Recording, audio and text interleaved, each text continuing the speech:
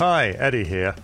Red and I have used Zencastr to record all of our episodes of Punk Rock Elite because it's easy, browser-based, and it gives us separate tracks that are easy for me to edit. It can also be used for 4K video too. Maybe we'll try that one day. It's really easy to use. It can do a lot of the editing for you, clipping out your ums and ahs, and adding an EQ to bring out the best in your voice, all from a single website. If you want to make a podcast but aren't sure how to go about it, then Zencastr provides everything you need to record, edit, and distribute your new show to Spotify, Apple, and a ton of other places that people get their podcasts. Go to zencastr.com/pricing and use our code PUNKROCKELITE, and you'll get 30% off your first month of any Zencastr paid plan. I want you to have the same easy experience as I do for all my podcasting and content needs. It's time to share your story.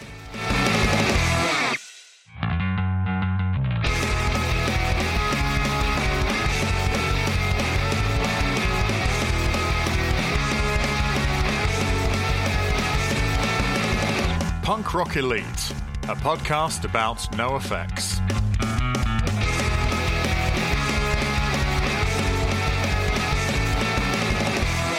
Happy New Year, everybody.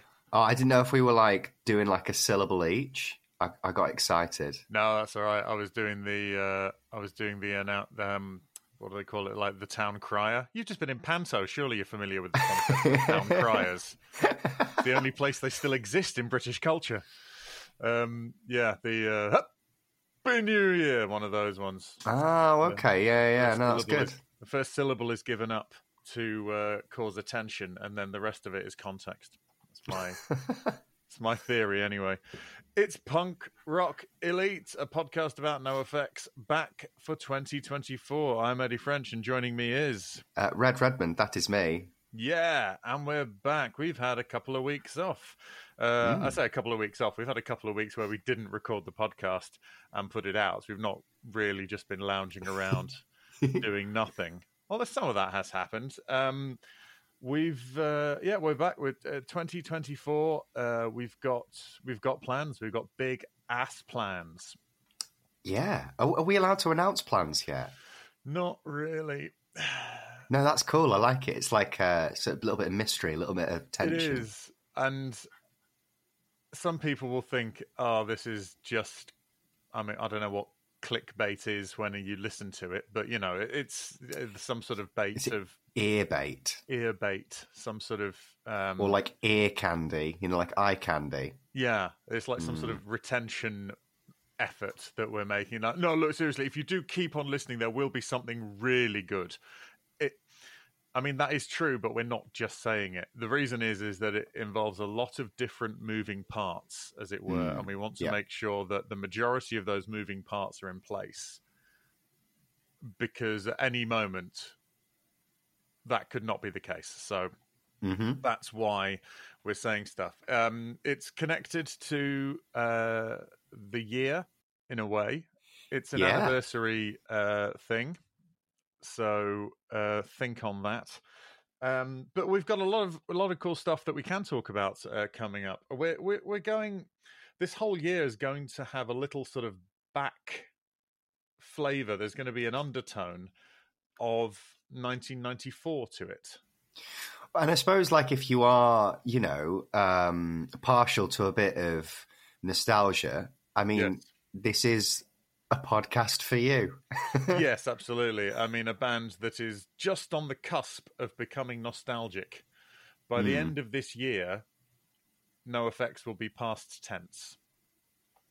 I think, anyway. People are saying, oh, they're going to be recording new music.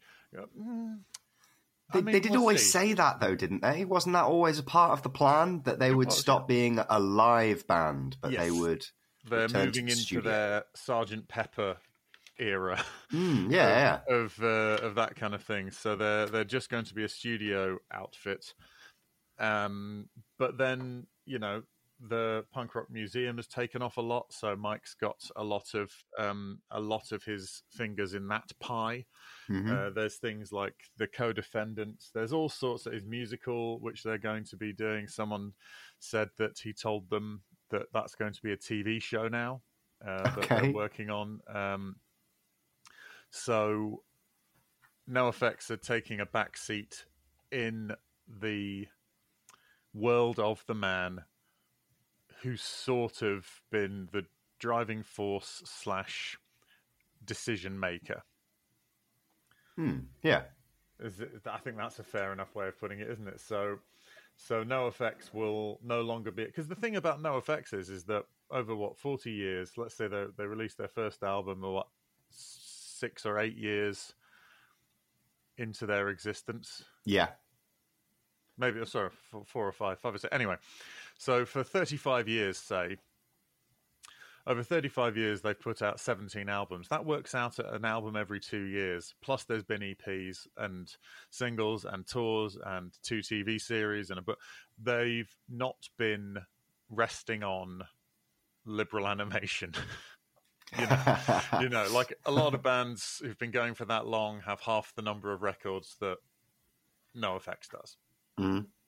And even then, you probably wouldn't consider them legacies, because what's that? An album every 4 years? You don't get, super upset about that, really. So we're sort of this is a very you can tell we've not done this for a while. This is quite aimless, but we're just explaining that NoFX is going to be nostalgia soon, and this year, because it's 30 years since punk broke, quotation marks. Since Green Day came through with Dookie and all the rest of it. We've already done Let's Go by Rancid, which we did last year as a little warm-up into doing non-NoFX related stuff. But we're going to be going through, as well as other NoFX things, we're going to be going through the context. The bands that were around at the same time as NoFX, they didn't exist in a vacuum, so we're going to look at all of that. And that's pretty exciting. Are you looking forward to anything in particular? Yeah, absolutely. I think because there's so many albums from this era that we can look into. Like we've already looked into Let's Go, as you mentioned, and Smash as well by Offspring. We've not released that one yet, but that one's not released it yet. No. That's so exciting. Yeah, so there you go. So in the coming weeks, we will be doing one of our episodes on Smash by Offspring. Oh, that's exciting. I felt bad earlier because we can't tell them about one big project, so we'll give them a bit of teaser. Yeah, absolutely. That'll do, yeah. But, there's plenty others from that year as well. There's, About Time, Pennywise, Stranger Than Fiction, Bad Religion. Dookie. Dookie. Absolutely. That'll be a good episode. The album that changed everything for bands like this. Yeah, that's what we're looking for. So, how was Panto? Oh, great, amazing, lovely. I've had so much fun. I'm happy to be home now because it's quite sort of stressful, sort of like long days, 2 show days. But yeah, amazing. Every single person in our cast was a delight, both on and off stage. And that's the first time this has ever happened. It genuinely is. Oh, is it? Okay. Fair enough. There's normally personality clashes and stuff like that, but this year just everyone was a wall-to-wall delightful person to be around. So that's been really nice, and in equal parts has made it quite difficult to end because you're like, oh, but I want to carry on hanging out with all of these marvelous people. But no, shows went well, and as a nice little holiday from Panto, I'm going to watch a Panto tonight. Oh, you are? That probably won't be your fondest memory of this year's pantomime, though, will it? Oh, no, yeah, I did also get engaged. Yeah. That is what happened. I got engaged on stage, which is a really, really silly thing to do, and I didn't realise how intense it would be. You also said that as if you didn't make that decision. You did the proposing. I completely made that decision quite a while ago. Yeah. Cinderella's a big show for us. It's the first show that we really fell in love with. Me and Kate met doing Panto 8 years ago, and then we've been really good friends. And then a couple of years ago, we just kind of fell in love. It was dead awkward, but that sounds appalling. I had to show manage. Well, no, I obviously had a show manager for my engagement. I had to get there was like 4 people that knew about it before it happened. There was Right. like someone who was doing like cameras and stuff, and someone who was like show managing the whole show. I had to tell her to keep my mic on. And then a couple of the leads. But it was like dead. It's dead weird because, like, you know, I had to like practice it, but without like telling many people about it. And then I had to like smuggle a ring on stage after a quick change. And all of our family were in as well. Like my parents were in, and Kate's parents were in, and then afterwards we found out that loads of the audience were like, "So do they do that every night?" Well, that just shows how smooth it went. Yeah, absolutely. I mean, we all cried a lot, and I didn't realize like how, because we have like lots of dancers in the cast and we have kids in the cast, and I kind of forgot that they would go absolutely apeshit. Yeah. So, congratulations to the pair of you. Thank you so much. Yeah, that could have been such a different story. Have you heard the Dropkick Murphys live album, Live on St. Patrick's Day? Oh no, there's a proposal in that. No way. It's a successful one. Don't worry. Oh wow. But yeah, it's There's two notable things about. Two notable for me. Yeah, in that quite a large, like a surprisingly long amount of time. But you know how long it takes to sort of do an on-stage proposal. They leave it all in unedited, so it's quite a long bit on the end of a song. And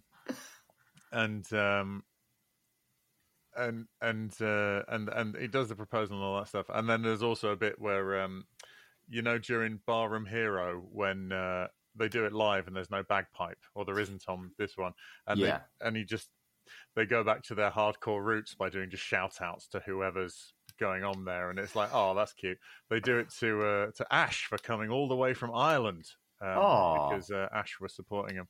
And the funny thing was, I do think they meant Northern Ireland, but they did mean Northern Ireland. It's the same. It's the same lump of land, sure, but equally, I think they all lived in London at that time. I'm pretty confident that Wheeler might have even been living in New York at that time, actually. So it's not, but it's St. Patrick's Day, and they're like, look, we are doing a real Irish today, while the German-born Scottish guy sings Barroom Hero for them.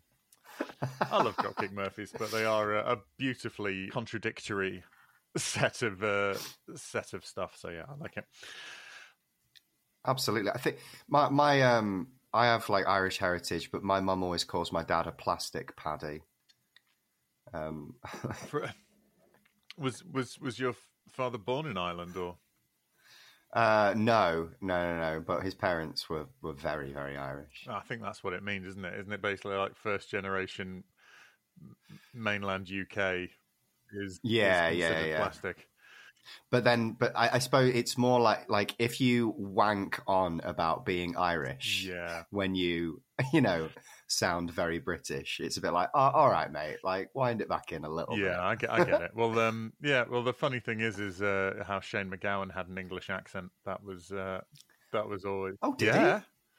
Yeah. Well, the funny thing, Shane MacGowan, may he rest in peace. He died while we were on hiatus, and I love the Pogues. They're brilliant. Absolutely. But he was born in England because his family were over visiting relatives. I bet he hates that. Oh, yeah, no. He was born on Christmas Day. Seriously, he was born on Christmas Day. In the drunk tank. Yeah, in the drunk tank, yeah. That would explain everything. But yeah, so he was born here, and then he got sent to an English boarding school where he claims he got kicked out for dealing acid. How was your Christmas? My Christmas, it was quiet and simple because most of my family are dead, and I come from a very old family. I don't mean like a prestigious one. Just when I was born, lots of people were already dead old, so it was fine. I missed doing this. Is what I did. I didn't. I did some gigs and stuff. I didn't do the last Saturday before Christmas. I did do the last Friday before Christmas. but it was in a very fancy little wine bar, so it doesn't really count as a Christmas gig. It was really nice. Oh, that's nice. Because I don't know if our listeners are familiar, but the Black Friday didn't always mean punch an old lady to get a television. It used to be. It used to mean, certainly comics used to refer to it as the Friday before Christmas, when everyone was off work and people who don't normally go to the pub or go out for drinks or even go to comedy turn up to comedy for their Christmas party. They drink booze they're not used to, and they are absolute pricks. People used to have to double, treble the fees because comics would just be like, it has to be worth it to go and do this gig because it's just going to be foul. Yeah.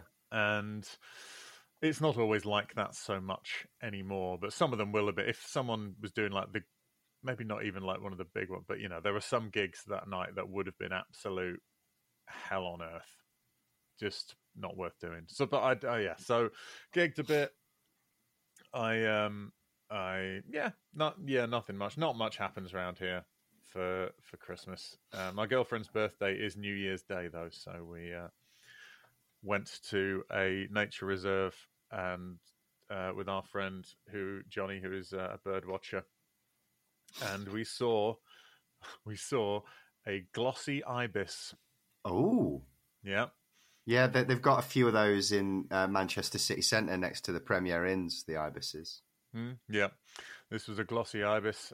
It was rare. It's not supposed to be there. It was out in the wild. We didn't stay though, obviously. No. Ibis, the badge chain. Is it a badge chain? It's pretty. It's not great. Pretty budget. Yeah, the budget hotels. But this one, yeah. So like ibises are like in hieroglyphics. They're that kind of a bird. So the fact there was one just in West Yorkshire, really weird.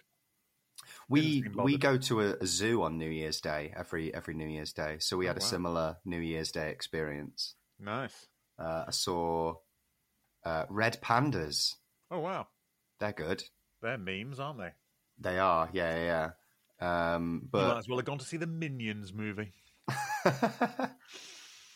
The zebras were closed, though. The zebras were closed. Yeah, they're like building a new zebra place for the zebras. They're not just on a strike. I don't know where they keep them. Like when they're not out and about. Like, do they go to another zoo? I mean, they're just. If we have any Greg Graffins listening, then correct me. But I was under the impression zebras were just stripy horses.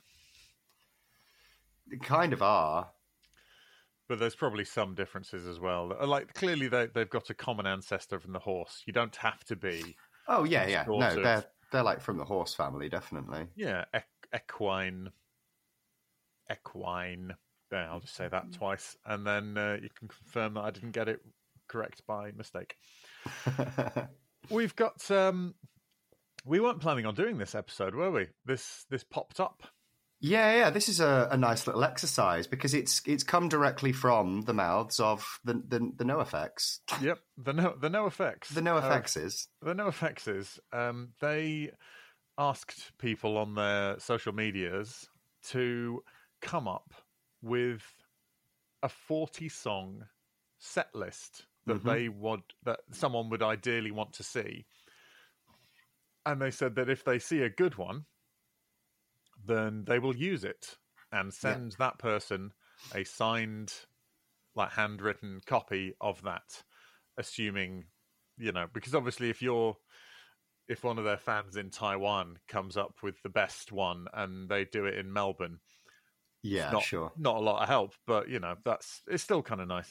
So they said if you tag NoFX crew and the NoFX thing on Insta with a picture of it, then they'll post their other ones to their stories. And I thought that's good because the last time they posted us to their stories, we did wild engagement, and they just roundly ignored it this time. So I've got my one, but and then Red has written theirs as well. So we'll go into the main body of the episode now and tell you all about them. Absolutely. And here we are now. So you've probably already seen mine, haven't you? The set list. I have, yeah. Um, And also, like, mine is not too dissimilar. oh, really? Okay. I thought there'd be crossover because Mm-hmm. we do have a fondness for similars. Let's do mine because we've both seen mine. Yeah, I'll jump in with mine as it deviates because it's relatively similar. Okay, cool. We talk a lot about the opening tracks, Mm-hmm. and I think that opening a NoFX gig is similar. They have their little instrumental Glass War thing that they've done for a while. They used to start their song. I mean, I've got a video of them live in Glasgow in about 93 or 2. And they start with "Please play this song on the radio." Oh, wow. And Mike announces it as, "We usually start with this one, but I decided, and not just because of the podcast, but I decided they were going to start with Punk Rock Elite." Yeah, why not? It is partially because of the podcast as well, but also it's just so good. It's fast. It's immediate. It's a statement of intent. It's great.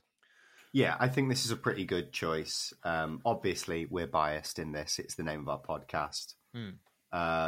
Yeah, it's a great choice. I mean, I think what struck me writing this is how difficult it is to write a 40-song set list. It's I mean, tough, isn't it? They must, like, when they write their set list, I mean, by now, I'm guessing they are good at writing set lists. They kind of know what needs to go in and at what point. But it's so difficult to work out the peaks and troughs. Like, when are you trying to add a little bit of energy to the show? When do you need to bring it down? To balance the set list, I think, is the real difficulty here. You want to flow like a yoga routine. Yeah, and it's difficult when you've got we talk about NoFX before as like a band that front load their albums. Like, there's a lot of great opening tracks that feel like opening tracks. And, we kind of want to use all of those because some of them are like NoFX's best tracks. But it's difficult to then work out what order these opening tracks should go in. Like 6 Years on Dope, Linoleum, tracks like Dinosaurs Will Die and Church and Skate. I mean, like, these are all big openers. Like, where do they go? Yeah, that's it. And because you can only have one, you can only open the gig once. Yeah. And so I've opened, well, ideally, I think NoFX should open like the last time we saw them with the Time Warp. Because I really enjoyed them just singing the Time Warp on stage. Yes. Obviously, they didn't play it like it was just a track, and they just sort of like danced around to it, and that was lovely. Yeah, they just walked on to "It's Astounding." And it's like, all right then. And then they started doing the dance, and it's great. Yeah, absolutely. But I think the first track for me is 60%. Oh, nice. Oh, I don't have a 60% in there. I don't have mine. I don't have one at all. I think I couldn't find a place to put it, basically. I think 60. Yeah, no, if it's not going at the start, it's kind of tricky to get it in there. Yeah. Unless you probably put it, 3/4 of the way through towards the end. Or kick off an encore, maybe. You could put in the reprise. Yes, very good point. Yeah, good idea. Which I didn't do either. But there's a part of me that I wanted to have an experience that felt like a NoFX gig, like one that they could feasibly do. Yeah. But equally, I wanted my favourite songs in there as well. So there are songs in here that I sort of really associate with a NoFX gig and feel like if they weren't in there, there would be something lacking. Okay, sure, yeah. Not to say that I've put anything in that I wouldn't want to see. Yeah, I'm really impressed with your set list. I think if I went to see NoFX and they played this, I'll be very, very happy. There's a few songs here and there that I've swapped out for ones that I slightly prefer, but overall, I mean, you've got like a real, you've got a breadth of what they've done. Like I don't think there's really any tracks missing from albums. Like you've at least got like one track from each album, including some EPs. I did we'll get to those ones, yes. But anyway, so you start with 60%, which is great.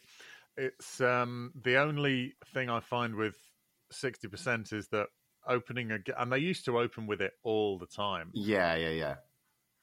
And as a statement of intent for people, and especially at a festival where people are like not necessarily knowing them, and they're just stating, don't expect anything particularly stellar coming out of this next half an hour that we're on stage. Yeah. Like we're doing this as a lifestyle choice rather than performance art.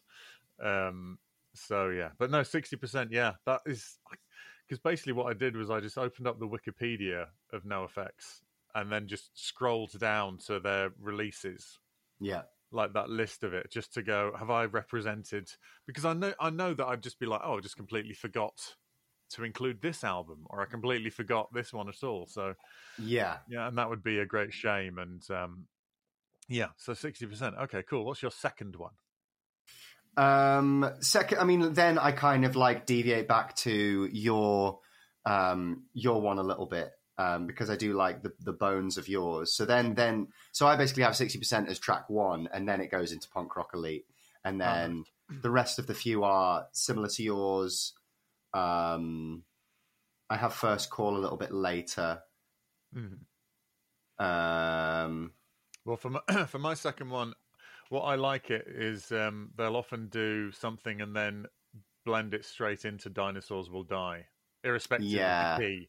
And because your fucking industry, and they leave that hanging, and then they can just go down, down, down, down, down. And so I thought Dinosaurs Will Die, because I'm front loading with two banger openers. Sure, and I thought, do you know what, this'll. And I think there's something very sort of appealing about that. There was a part of me that thought, should I just do all it? Should I then go into like Linoleum and then into Church and Skate? And I thought, no, spread them out a bit, because Linoleum's not really an opening track anymore either. It's Linoleum, so it's got you've got to put that. I think you're never going to get it right. Linoleum well, because it's hard in the second half, and I don't know. I think it will really re-energize the gig. I just don't. I don't think it's easy to place Linoleum in a place where everyone's going to go, oh yeah, absolutely right. So Dinosaurs Will Die, and I'm a fan favorite for me. Number 3, Leave It Alone. Put that. I think this is another perfectly placed track in your set list. I'd have it in the same place. I've struggled, and I've debated on where 6 Years on Dope, which is the next track, goes, because again, that feels like such a solid opener. I think I would have it like open my encore section potentially. 6 Years on Dope, but Leave It Alone should be exactly where it is. Track 3 or 4 to sort of like establish you are very much in a NoFX gig now. Well, yeah, I mean we've gone from 98 to 2000 back to 94. We're going, hey guys, look, it's the 90s safe bit.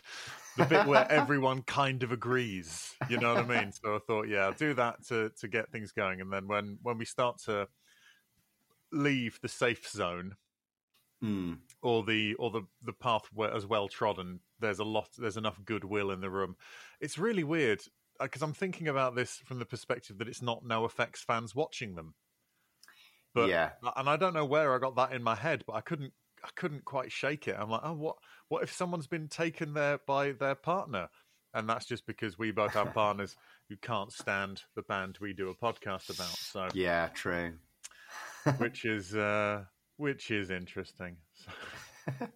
So what did you have for number 3? You had Leave It Alone as well, or? I'm sort of like, so I'm like one down. So Leave It Alone is my track 4. Oh yeah. And then what did you have for 3? Sorry. So Dinosaurs Will Die. So like Oh, so okay. I start with Oh, 60%, and oh, then right. Oh, and you bumped it all down. Oh, I see. Right, right, right, right. Yeah. Yeah. And So, then 6 Years on Dope is moved to later. So then I bumped Idiots Are Taking Over up to be next after Leave It Alone. okay, so your number 4 is Idiots. Yes. My number 4 is 6 Years on Dope. Yes. Because it's never too early to put the Mel Yell in there. Oh, yeah. So mine's 6 Years on Dope. Yours is Idiots. Yeah, Idiots Are Taking Over. Really, really great because it just starts off with that little bass riff, and everyone knows exactly what's happening. Yeah. Brilliant. Interestingly enough, there's been there's a bass YouTuber. I've forgotten the guy's name, but he's one of those. He does a lot of reacts too, and he sits there with his bass and he tries to work out songs that he's just listening to. Oh, for the first time. cool. And he basically loads of people one day, because he does all sorts of like prog and all that sort of, all that kind of stuff. And people kept on going, it's like, so you guys are telling me to check out this Maxwell Murder song by Rancid. Oh, okay.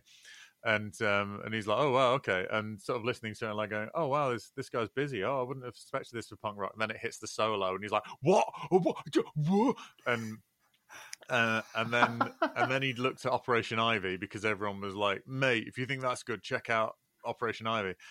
And then people were like, you can't do punk bassist and not do Fat Mike, mate. Do Idiots Taking Over. And Fat Mike basically shared a little screen grab saying, this guy thinks I use delay on my bass. What the hell? And because of the weird triplet picking thing. And then just recently he did The Decline, because people were like, oh, no way. mate. And he's just sat there it's very, very funny watching someone experience The Decline for the first time. But yeah, the Idiots Are Taking Over. Brilliant. Yeah, proper good fun. So what did you have for number 5 then? Because I had Punk Rock Elite, Dinosaurs Will Die, Leave It Alone, 6 Years on Dope, Idiots Are Taking Over. So I did 60% punk rock, Dinosaurs Will Die, Idiots Are Taking Over. So then my track 6 is Franco on American. Oh, very nice. So we're front-loading fan favourites here. Oh, that's a again, like, I cannot stress how difficult it is to write a balanced set list. Like, I'm trying to go for balance it. Like, I think I start to balance it out soon. I go for some like older ones. The perfect set list doesn't exist because it will omit stuff that you desperately want or include stuff where you're like, well, I never need to hear that again. Yeah. I mean, I'm pretty sure if you saw our Insta when I put up my copy of it, we got the usual, no creeping out Sarah.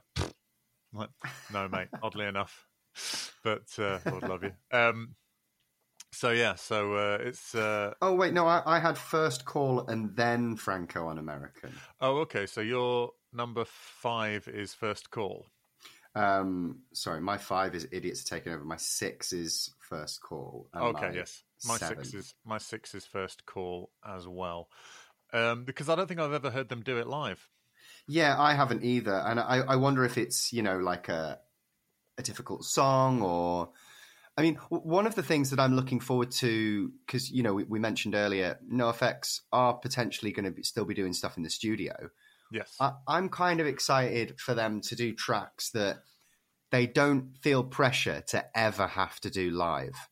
So they can use as many tricks in the studio as they want. They can use as many guest stars as they want.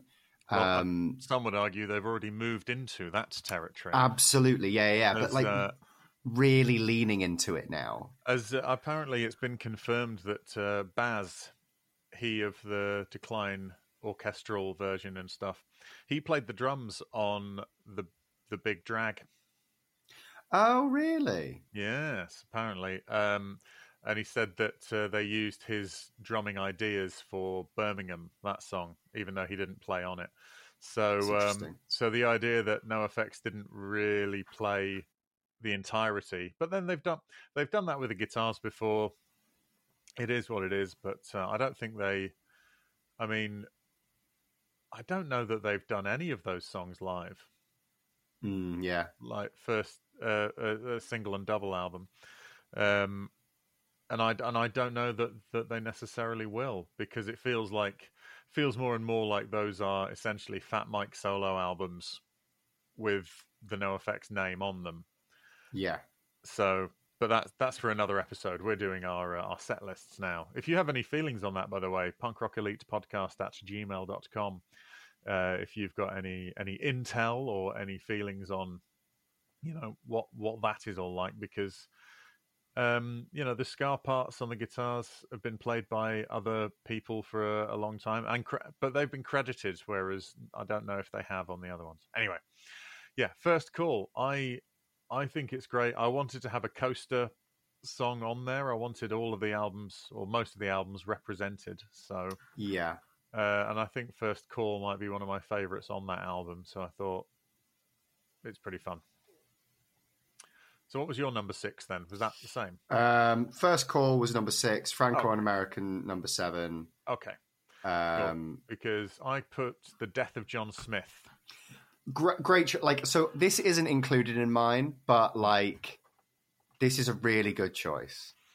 I really like the Longest Line EP, and I think my favourite song on it is The Death of John Smith, because I didn't put Kill All the White Men, which has only just occurred to me, and that's a shame because I love Kill All the White Men.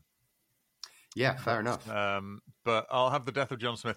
I've seen them do, this is also for me, because I've seen them do Kill All the White Men a couple of times. I've never seen them do The Death of John Smith. I don't think they've ever tried it. I think it was difficult. Oh, that's what I was going to say. Yeah, when you said songs they're not worried about ever having to perform. Yes. That's how The Decline started. Yes, I've heard that. Yeah. And then they went, do you know what? Should we just try?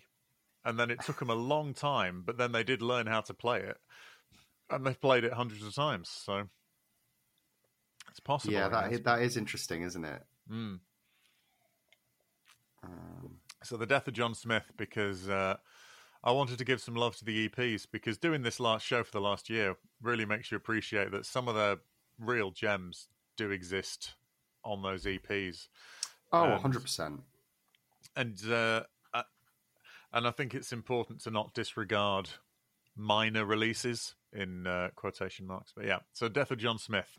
So what did you have for 7? Was that Franco? 7 was Franco and American, and then my 8 was Sticking in My Eye. Ah, same, yeah. Sticking in My Eye.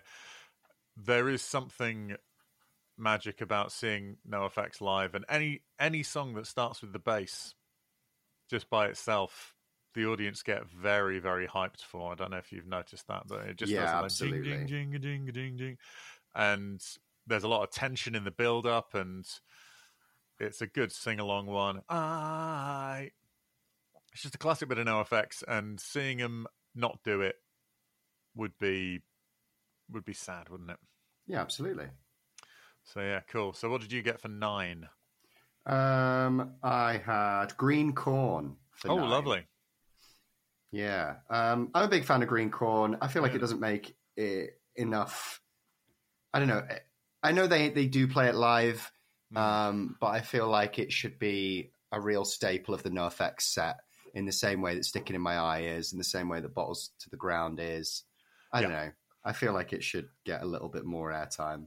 There's something, Green Corn is cracking. I thought I put their version of Radio by Rancid for number 9, because I really, really like it. I think they've played it a lot.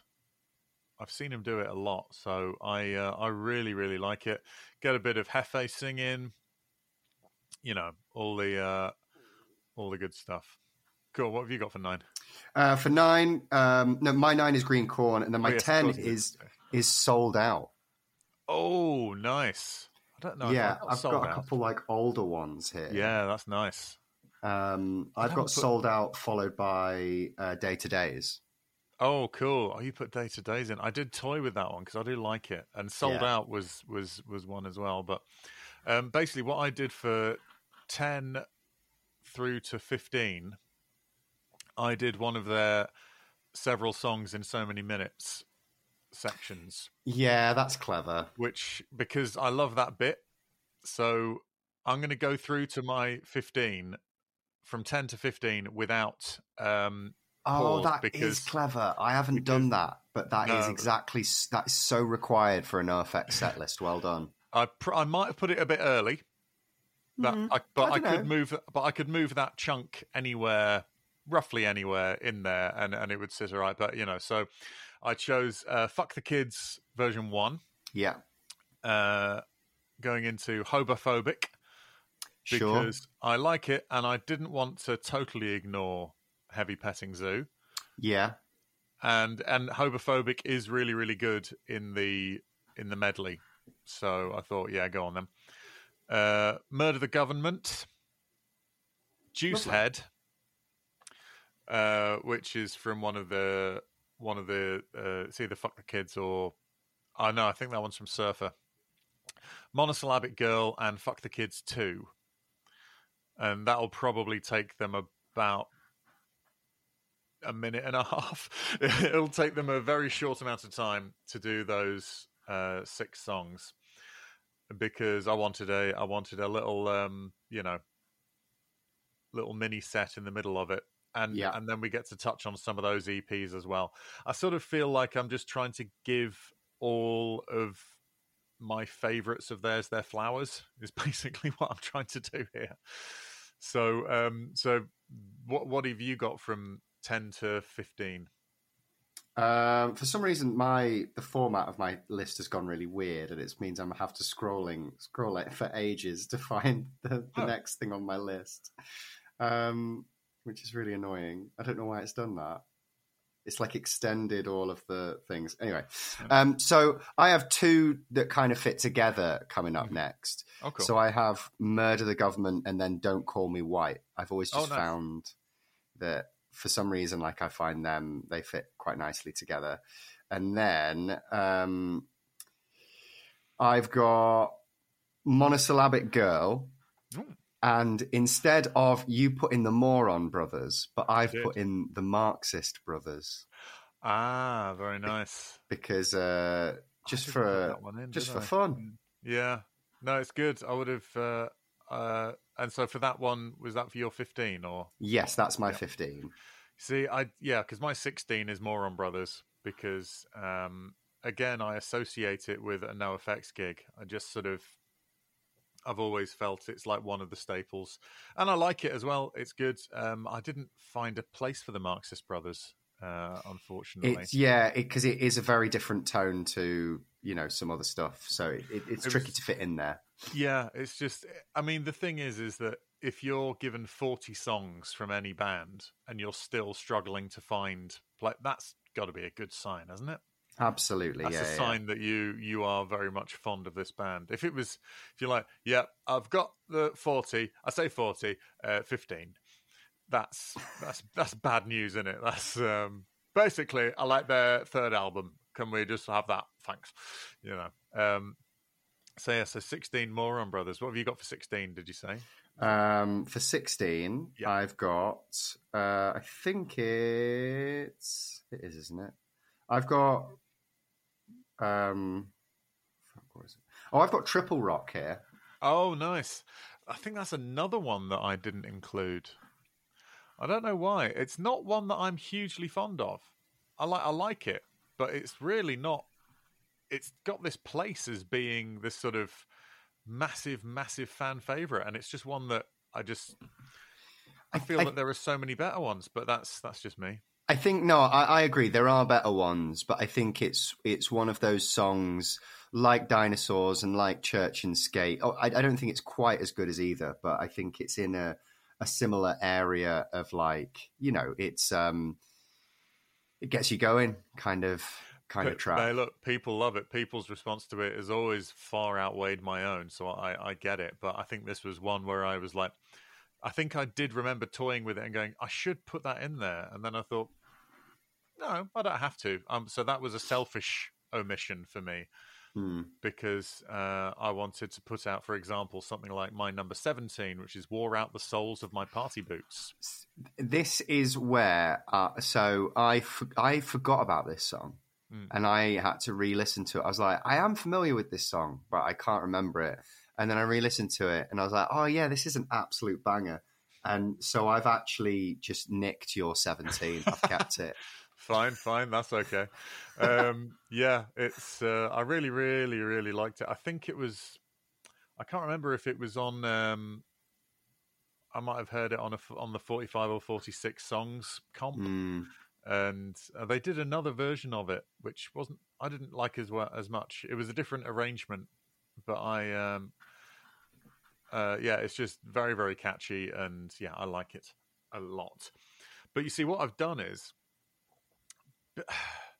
This is how lily-livered I am. I've done Moron Brothers, wore out the soles of my party boots, and then I got worried that the crowd would be a bit like, oh, they're doing old and vague shit now. So I put Church and Skate at number 18 to try and haul it back. Yeah, good idea. What did you get for 18? Because did you have Church and Skate earlier? Or? No, I did Church and Skate where you've put it. Okay. I think that's a good little one. But I've followed it because you followed it with All Out of Angst, right? Yes. I followed it with I'm Telling Tim. Oh, nice. Because I've sort of like kept back I'm All Out of Angst for like a kind more of a ska section. Oh, okay. Coming up. Right, so we've got Church and Skate both, but you've got Tim and I've got All Out of Angst. Okay, so 20, so we're just hitting the midway point. I've gone back to Hefe Land and gone for Longest Line.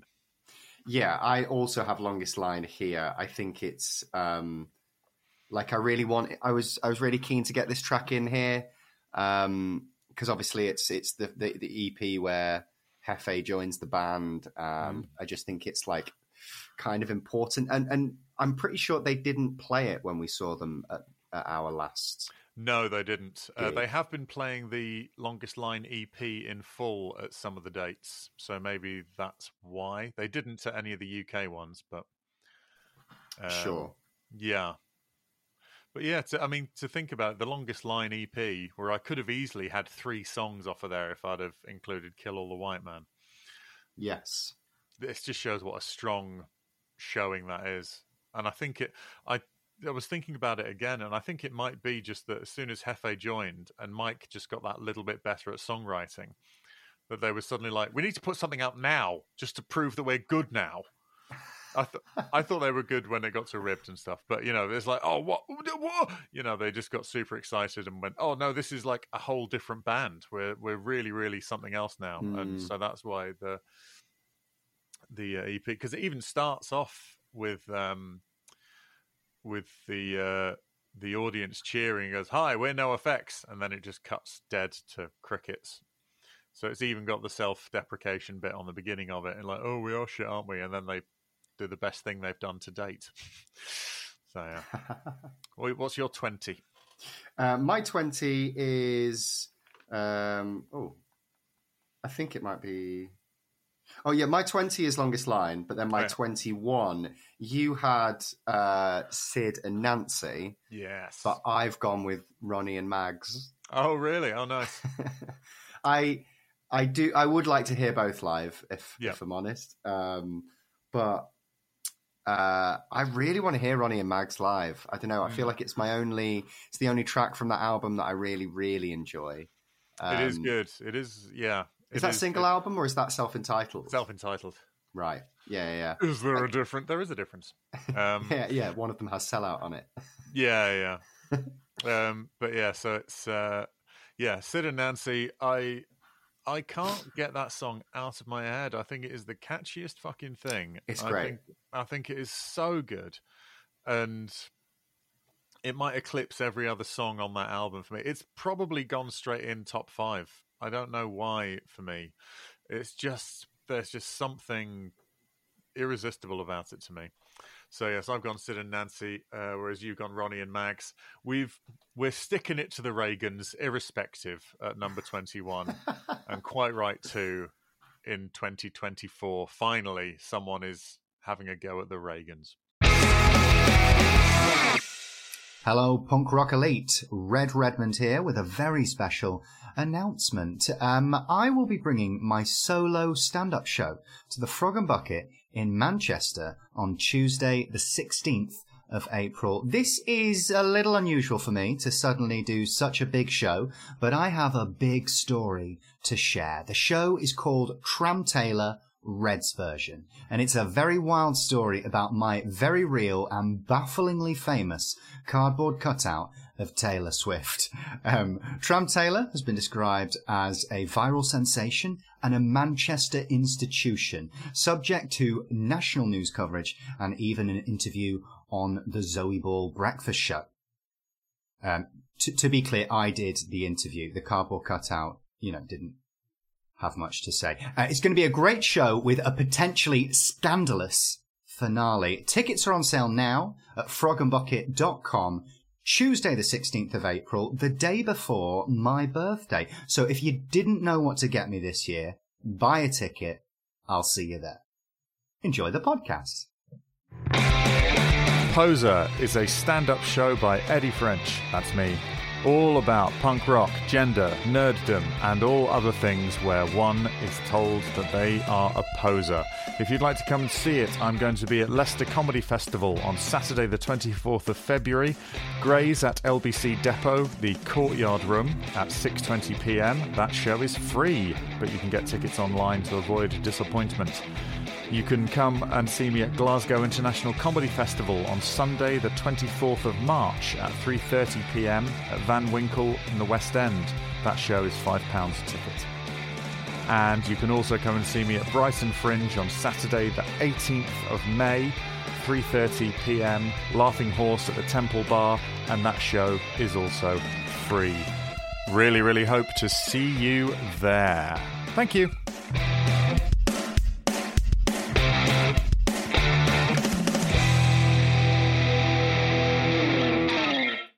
So 22, I chose your favourites.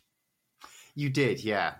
Because I've never heard it live, and I think it should be, because it's great. Yeah, no, it is great, and I'm glad that you've put this in here. I've nicked it again because I'm just like, because it does need to be in here, and I do think here is a good place for it. I've been a bit mean though, because I think I followed it with another song that's a fucking nightmare to play. And so whilst this is the set list I would like to hear, I don't think I'm going to win this competition because I think I've made it a little bit tricky for them. Sure.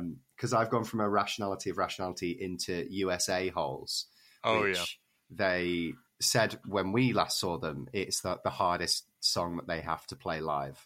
Yes. I'm guessing it was for that set, let alone of all of their tunes. I think, because it was a Wolves track, isn't it? And they did Wolves and Punk and Drublic when we saw them. Yes. It's a good one. It's a good one. I didn't choose that one. I chose another Wolves track. I chose Wolves in Wolves Clothing. Yeah. Which I love very much, and I think is up there with some of their best stuff. But yeah, so that's my 23. 24, Linoleum. You knew it was coming. It had to be there. Can't shirk it. So put Linoleum there. Yeah, I've done the same, because I think if there is one thing that you've definitely done right in terms of placing here, I think it's Linoleum. I think it needs to come in the second half. And yeah, I think it makes sense. I've actually followed it with Laurie Myers. I know you're holding back Laurie Myers. Of course I am, yeah. The most done for me bit of this is the placement of Laurie Myers. Fair. But it's my set list, so I'm allowed. Absolutely it is. Yeah, I'm absolutely allowed. And if Liam Walton thinks he can come in here with his snidey little attitude, listen to that episode if you want to hear me be upset. Yeah, 24, Linoleum. We're just over halfway. We've got a couple of noughties classics, and then for any of the olders, any of the younger Gen X lot who are getting bored of us millennials enjoying ourselves, put Linoleum in there. And I followed it straight up with Don't Call Me White as well. So I've done for a double punch of Punk and Drublic. Stick them together because, Don't Call Me White's got to have a bit of that. And I remember that being a real highlight at Leeds last year. It was just performed brilliantly. The sound was perfect. It was so good. Yeah. Yeah, it's actually like not one of my favorite songs, but I really like, how much everybody else really enjoys it. So that's why it's in my list. The thing is that I never think of it, and then when I hear it, I go, "Oh no, this is really very good." But yeah, so there you go. What's your 25? Then I go into Laurie Myers is my 25, but then like my 26 to 28 is my little ska section. Starting with All Out of Angst, moving to Radio. Oh, nice. And then capping off with Eat the Meek. Oh, lovely. Because I went straight from Don't Call Me White at 25 to Eat the Meek at 26. Again, I don't know that you can have a NoFX gig without Eat the Meek.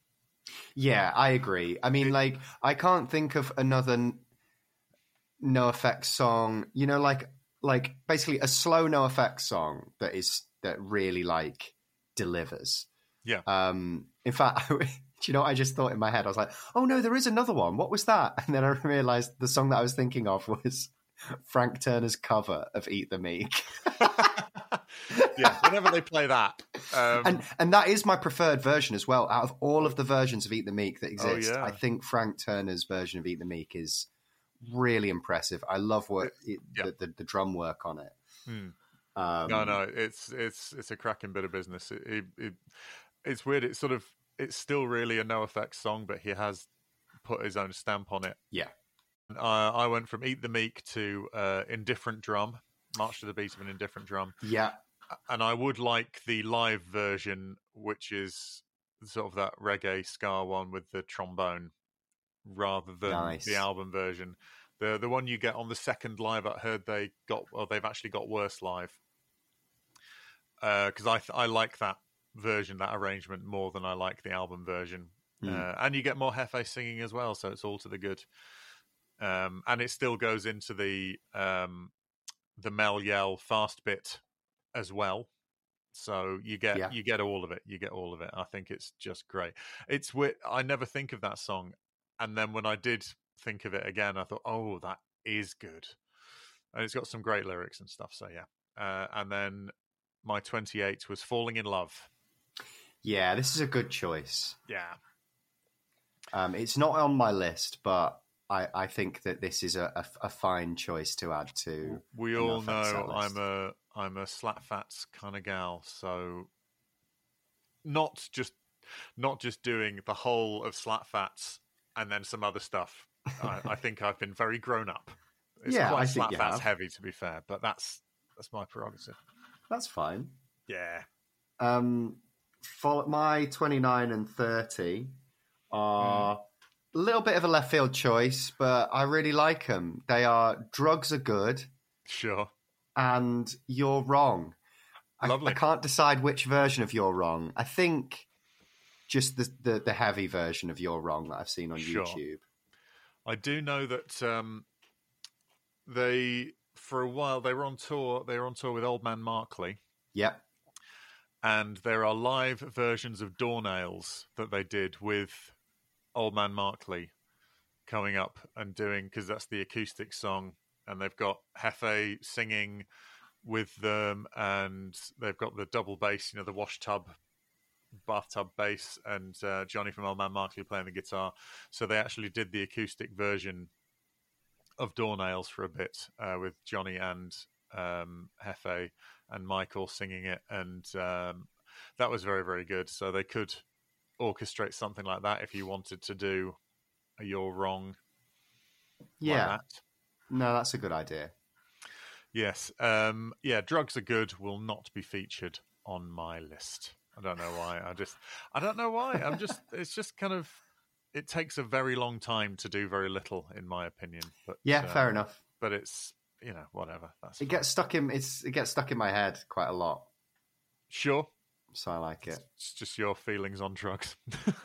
Yeah, fair. Do you know what, Mike? You're right. Hello everyone, Eddie here. Red and I hope you're enjoying our show. If you have been and would like to help us make it a little more easily, then you can donate to us at our Ko-fi page, which is ko-fi.com/punkrockelite, or you can look in the show notes for our link tree. If you can't help us financially, we totally understand, but would love it if you spread the word to other people who would like this podcast. We thank you for your continued support. We massively appreciate it. Back to the show. Because I did Bottles to the Ground and Franco and American for 29 and 30. What were your 29 and 30? I believe then I move on to Orphan Year. Oh, lovely. Really, really keen to have this in there. I again, another song that I've never heard live, but Orphan Year is one of my absolute favorite NoFX songs. I even considered choosing it as my favorite NoFX song. It's great. It is really good. It's really, really underrated, and I think we discussed it a little bit on our Coaster episode because I low-key think it's really similar to Linoleum. The structure of it. I actually think that they've added, like it starts with the quiet guitar line at the start, and I think that they've added that in so it isn't as obvious that it's quite structurally similar to Linoleum. It's kind of like a minor key Linoleum. Maybe it's a funny one. I'm trying to imagine it in my mind, but I also think that I take it you've heard the acoustic version as well. Yes. Yeah. Because as I recall, this was MySpace time. This was the MySpace era, and I think that there were videos that they did with MySpace. Oh wow! MySpace would invite bands in, and there's some videos. I think there's a great version of "I'm Telling Tim" that they did live. In the surely MySpace. It should be called "I'm Telling Tom." You'd think, wouldn't you? But come on, you got to give me that. I know that was. I mean, I think that's wonderful, but I'm telling Tom. I mean, if people have accused NoFX of selling out on many occasions, I think if they had gone, if you fuck up, I'm telling Tom, no kudos for you, then maybe that would have been then. I've also just realised I've put You're Wrong and Orphan Year next to each other, and on reflection, I think these should potentially be the acoustic versions if they're going to be next to each other, because they both of those songs have a very good acoustic version. Yes, so you're going to have the bit where the band leave and Frank Turner does a couple of sing-along anthems by himself. Yeah, why not? Why not? Well, I could bump them up as well so they directly follow his version of Eat the Meek. Maybe Frank comes on for 3 songs. Frank comes on for 3 songs, does those. He'd do it. Of course he would. He would. If he wasn't already gigging, there's a good chance he might be. But if he wasn't, he'd be there in a trice. Good. So what number does that bring you up to? So my next one is 30. 30. So what's your 30? Because my 30 is Franco Un-American. So now, on a reflection, I think this is probably in the wrong place. This is going to be an odd choice. A lot of people will be like, what even is this song? But trust me, I really like it. It Ain't Lonely at the Bottom from First Ditch Effort. Yeah. I think it's got a really interesting keyboard sound. Yeah. Yep. And I think it's a point where NoFX were trying and succeeding at something new and interesting. And then obviously, single and double album happened. But a lot of things happened between then and single and double album, but whatever it was, knocked that out. Because I think that it's a really fucking great track. Yeah, it is great. I realised that I've only got 2 songs from that album on here, 6 Years on Dope and Sid and Nancy. Mm-hmm. If I was going to put another one on, it would be Transvest Light, but that's a very personal song for me. That's not due to the quality of the song, it's due to the quantity of the song. So that was kind of a bit of a life-changing song for me. So that's the reason I'd do it, even though I think there are probably better songs on the album, but that's a very personal one. But It Ain't Lonely at the bottom, very, very good. I like it. And Strong. I mean, I toyed with another one, but I followed it up with another song from First Ditch Effort. Oh, A lot of my set list is in pairs now. I look at it, but I've gone with California Drought. great. Love it. I think it's a triumph of Mike's songwriting. I think on the different parts on paper, you don't think that they would make an exceptional song, but I do think California Drought is an exceptional song. I think it's really, really well put together, I suppose. I think it's just got a really good structure to it. I find it very strange because a lot of people, I try to keep up with what the general mood is around various NoFX things online because that's what we do. We're news as well as all of these kind of things. And the number of people who sort of cite Self-Entitled as this absolute stone cold banger, after which NoFX just went completely off the boil and it was their last great album, and they're like, oh yeah, First Ditch Effort is just absolute shit. I'm like, I cannot hear that. My ears and brain cannot process that information that way. 100% bless your heart for feeling that way, but I do not understand how you sort of go, you listen to all of NoFX's output and you go, oh yeah, First Ditch is when they go off the boil. I'm like, they are absolutely piping hot on that album, oxymoronic aside, and I don't even mind that one too much. I just find it a bit of a blemish in an otherwise really, really strong record. Yeah, I agree with you. People are excited about Self-Entitled. It's one of those things I just can't. I don't get it. No, I agree. I think it's quite strange. But it's very, very odd, and it seems to be people are very quite violently opposed to First Ditch Effort, and people are like, oh, that's the. I think there's I have noticed there's a bit of macho bullshit about it because it's the one with the cross-dressing song on it, and so people. I mean, I've seen people go, "Oh, that was when he started pretending to or wearing dresses to appeal to all the 12-year-olds and the transes." I'm like, yeah, because I see them. I mean, that was basically when we went to see NoFX at Leeds last year, wasn't it just all 12-year-old and trans people there?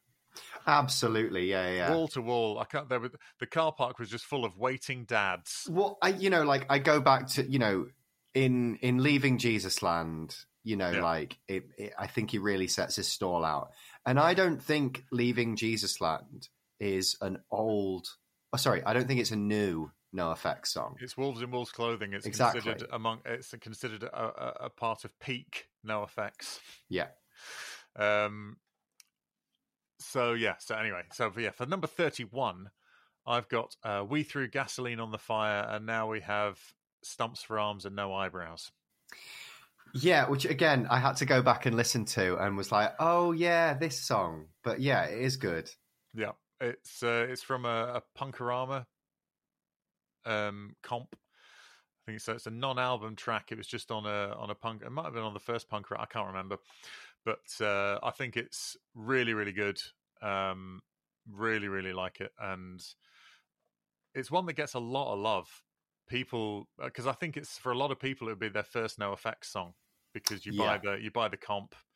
Comps are always full of crowd favorites. I've said it before about Cosmonaut and At the Drive-In, where they didn't realize how popular Cosmonaut was in the UK because it was on the Kerrang cover CD. Yes, so that's interesting. When they played it and the lead's cockpit just went off, they're like, oh, okay, then they seem to be really excited about this one. And then ever since then, they've known Cosmonaut holds a special place in the hearts of their British fans, which, but, people remember all that kind of stuff, it's just how it is, I guess. Like Nick Northern by Snuff fan favorite, and I don't think that's a coincidence because it was on the Punkorama. No, sorry, it was on the Fat Music, one of the Fat Music ones as well. So yeah, what's your 31? My 31 was California Drought. My 32 Oh, is Leaving Jesus Land, in a very similar position to where you've got it. Precisely the same position, yeah. Leaving Jesus Land. Couldn't not have it. It's an absolute banger. It's one of their slower ones, so there's a bit of a mood up. There's some great Mel in it. Gotta have the Mel. Mm-hmm. So that's very, very good. We've spoken a lot about Leaving Jesus Land. Refer to our Sully O'Sullivan episode, and just generally whenever it comes up, we love Leaving Jesus Land. Number 33, I've got Green Corn. Put that in here. Yes, I've got Bob. Oh, nice. I've got, again, I think it's so difficult to get the right mix on here. I've gone for Bob followed by Rico. Oh, nice. I don't know if that's a bit much, but it's what I've gone with. That's all right. No, that's fine, because I've got Green Corn followed by Bob. So that's my 33 and 34. Bob, you got to. And I'm happy to have it as well. It's not one that I felt like I had to do it to the detriment. I think, you can't not have Bob. In fact, I think I've made people wait quite a long time for Bob. 34 of 40. That's some people are hanging out a long time, but what's not been said about Bob? My 35, I've gone for a personal one. I've gone for She's Gone. Nice. Love it. So I do have 2 white trash in a row, but I don't care because it's so good. The final 6, I kind of see this as my encore section. Right. I've got an encore section, but mine hasn't happened yet. So let's start with yours.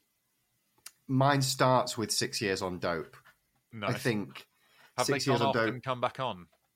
Yeah, as in they've gone off and they come back on. They've gone off, had some cocaine, and I think we know which one has. Yeah. Because I think it's a great opener, and if I'm not going to open the whole set list with it, then I've held it back to kick off the encore section. That's my reasoning for it. It's a starting song, so yeah, it's good. I've got quite an odd encore. I don't know. Maybe it works. Well, it's your encore, mate. You do what you want. How do you want to do? Should I tell you my whole encore? If it's the encore section, we'll do them as a whole thing, because I think you want a little sort of symphony approach to it, don't you? Yeah. What have you got before your encore? Okay, so She's Gone. I've only got one. No, I've got 2 more songs before the encore. So I've got The Bruise at 36. I know that's quite close to Bob with the oi stuff, but people are in an oi mood. And I've actually only just realised that. I might have swapped them around and gone Bob, The Bruise, She's Gone, but it doesn't matter. And the fake ending is The Decline. Okay. Yeah, so I think you've cheated. Oh, really? Please do tell. I'd love to know. I didn't intend any cheating, but yeah. No, I know. But if they're doing 40 songs, I don't think one of them's going to be The Decline. This is my 40. Sure. The rules are set out very clearly. Do you not want to win? Not really. Fair enough. We're not going to win. I don't want a set list that is signed by everyone that they've handwritten, and they're going, wish The Decline was on there. That's a really ungrateful and unpleasant position to be in. So... And I don't want to see NoFX without The Decline, really. I know I did recently, but I've seen them do The Decline a couple of times, and it's always been wonderful. So, yeah. Yeah, I just think it's cheating. It is cheating, but then I did also have... But that's partly why I put the little run of mini songs in as well. It's like saying, what's your favourite... episode of Star Trek: The Next Generation, and someone's like, "Oh, First Contact." It's like, "Oh, that's a film. That's not us." It's one song. No, I know you do win. You do win on a technicality. That's why I put the 10 to 15. Those 6 songs are all very, very short. Those are I put the little medley in Okay, yeah. Because if I'd have put 6 2-minute songs in there, that's 12 minutes. But instead, I've got maybe 3 minutes. So I've just saved myself 9 minutes. Yeah, true. And so that, 9 minutes, that's half of the decline. That is half of the decline, to be fair. So yeah, I'm absolutely. not really asking for any more great stage time. I'm not asking for, I'd like the decline. I'd like the decline with an orchestra. I'd like, it's not like that. I would, fuck me if I chose that. Fuck the decline part 2. Yeah, absolutely. So, but I'm using the decline as their fake out ending, and whether that's cheating or not, I've seen a lot of these set lists. Oh, okay, I see what you mean. So it's like a fake out. Yeah, that's us done. That is quite clever, actually. I'll give you that. That's clever. And then they come back and play 2 of my favorite songs. So because it's my set list. Fair enough. Now, so that was my thinking anyway. So we've got to our fake endings, and you've started your encore with 6 years. I've actually done just now a little bit of rejigging to make the end of my gig make a little bit more sense. That's fine. So I'm actually just going to have a 5-song encore now. Okay. And I've taken 1 song out of the encore, which I don't think really fit. And so after Bob and Rico, our little ska section. Yes. The 35th song and the song that's going to round off the main bit of the gig. Again, this is going to be an odd choice for some people, but I've only heard this song recently, and I'm a big fan of it on an album that I'm not a fan of. But my 35th track is Doors and Fours. Okay. Yep. Which I'm pretty sure they did play live the last time we saw them. And I was like, what the fuck is this? This is awesome. And you were like, oh, this is off double album. I think they might have done, actually. Yeah. I think they did. And I think they played it in a similar position. I think they played it towards the end. But yeah, Doors and Fours wraps off the main section. And then my encore starts with 6 years. What does your encore start with? I'm Telling Tim. Great choice. Because we've had the decline, we've had the sort of bomb back. And also, remember, the decline doesn't finish with the NoFX drum beats, with the fat beat. Because it finishes mid-tempo. It's got a lot of the fat beat in there, but it finishes da-da-da-da. It's a lot more mid-tempo. It's got that marching tempo. So they finish that, they go off, they have their cocaine, and we know who we're talking about. They come back on. Oh, wow, they come back on. And no way. That is what I would. That is the noises I would make if I had not written this and knew what was coming. I might do it anyway, to be honest. Such is my joy at hearing I'm Telling Tim. I've acted this whole gig out in my living room. Yeah, nice. I think our next one lines up as well. Oh yes. Oh mate, no. I think I've got this slightly a different way around. After my 6 years on Dope, I'm going to the Bruise, but you've already had the Bruise, haven't you? I've had the Bruise yeah. Yeah, but the Bruise is a part of my encore. Lovely. I think it's a great song to add to an encore. Absolutely, yeah. It definitely needs to be towards the end of a NoFX set. Yeah, I think the only reason I didn't put it, I wanted a sort of a short encore, because coming on for an encore at like 25 songs in or something like that, like some bands would do. Yeah. Although that said, I saw Billy Bragg a month or two ago, and because it's his 40th anniversary as well. So he started in 83 too, and for his 40th anniversary, he has been playing his entire first album as an encore. Wow. But his entire first album is 17 minutes long. Okay. So it's actually pretty much spot on for an encore. Yeah. And it was brilliant, because I was like, oh, he's not doing it. And then when he said, 40 years ago, I done my first album, 17 minutes long, which makes it perfect length for an encore. And I was like, oh, sweet. So he's just going to do all of those. Oh, that's cool. Yeah. So and what that means is you get to have a load of deep cuts and cool stuff in the main body of it. And then you still get Lovers Town Revisited and New England and To Have and To Have Not and all the rest, all that brilliant prime Billy Bragg stuff. But yes, so 38, I'm Telling Tim. 39, no surprises here, Laurie Myers. Yeah, we were all waiting for it. This is my encore, okay? This is like, in fact, it might be the last... Those two songs are very much my placement. They might sit musically and thematically and structurally better in a set list, but I'm making this for me. That's the one I'd want to hear. So we have Laurie Myers all the way to the end, and then finish number 40, theme from a NoFX album. It's a great choice. You can't not really, because then you've got Melvin and his fake out endings with his accordion and yeah. I wouldn't want them to finish a song and go bye.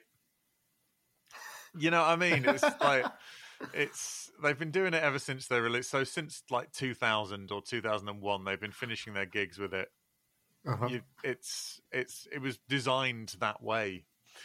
I feel so. Yeah, very very pleased to see that. You know, and I also want Mike to say, "See you all at Okie Dogs." and yeah, so my encore obviously starts with 6 Years on Dope. Mm-hmm. It goes on to The Bruise.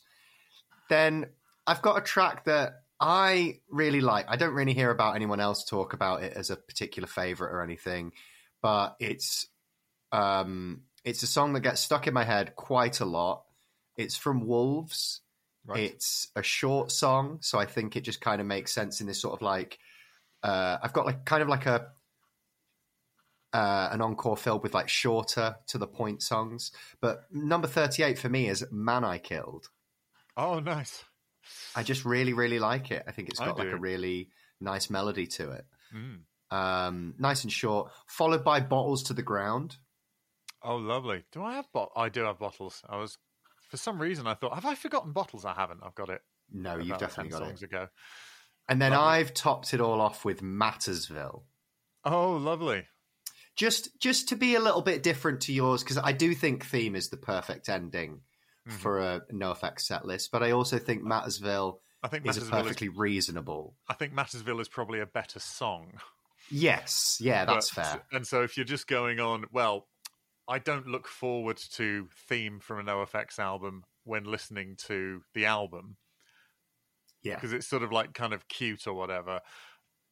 But live, I was like, oh, this makes sense. This is really, really good fun because they don't do the, want to introduce you to the band thing that a lot of bands do. Which is, you know, it's all well and good. Introduce yourselves, please do. We want to know who we're watching, but having a song to do that is fun. And then they change it according to who's on tour with them and stuff. They've got Karina and your man from Goldfinger and all the other sort of guests and stuff and the other roadies and people like that. And I think it's really, really cool. You know, in this version, and I've seen it when they had the original lineup of their roadies and stuff like that. So, you know, it's great. So there you have it. That is our Roaring 40s. I'll send you mine as well. And we can potentially put that up as well for listeners. Put the post up. So by the time if you go to our Instagram, which is Punk Rock Elite Podcast, then you can see these written down, so you can have them in front of you. So you can tell us precisely why we're wrong and none of these songs should ever be performed live and all the rest of it. Punk Rock Elite Podcast at gmail.com. Let us know what you thought. And if there's any particular songs, particularly if there's like a song that would need to be in your 40 songs that neither of us have mentioned, I'd be really interested in that. As long as your answer isn't Creeping Out Sarah. Yeah. Or the Stephen Hawking one. Fair, yeah. Because, or Hot Dog in a Hallway, or any of the other awful NoFX tracks. Yeah, that's the. Yeah, I actually watched. I had sometimes I'll put on a NoFX like live video Because I'll get random ones suggested to me on YouTube, and there was one from about '98, and I thought, ooh, that'll be ripe and dripping with slat fats. Oh yes, it'll be perfectly plucked, and it was. But they also did play Hot Dog in a Hallway. Wow. Yeah, I was like,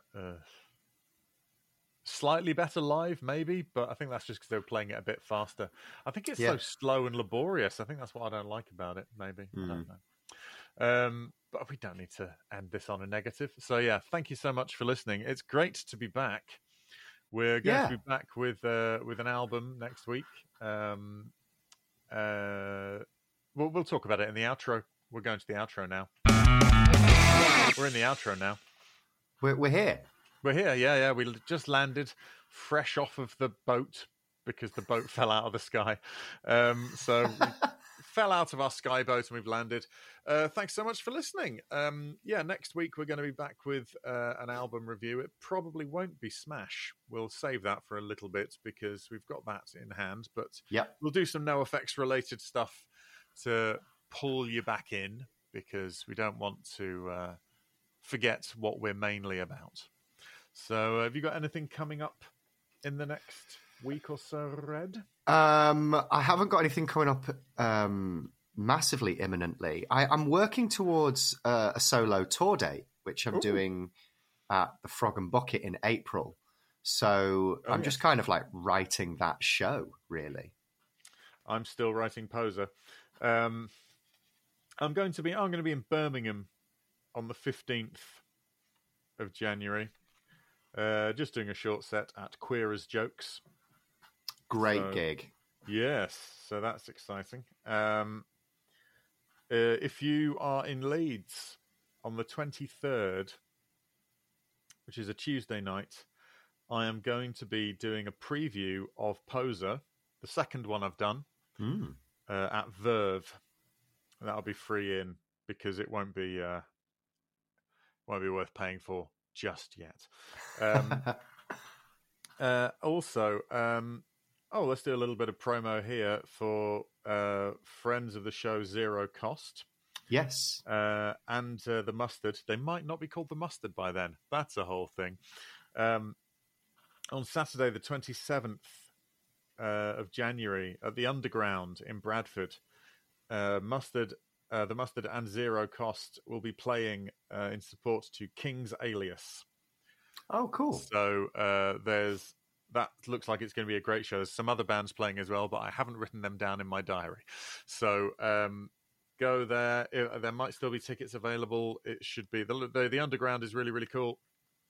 And that would be well worth having a look at. We will also share that on Insta as well.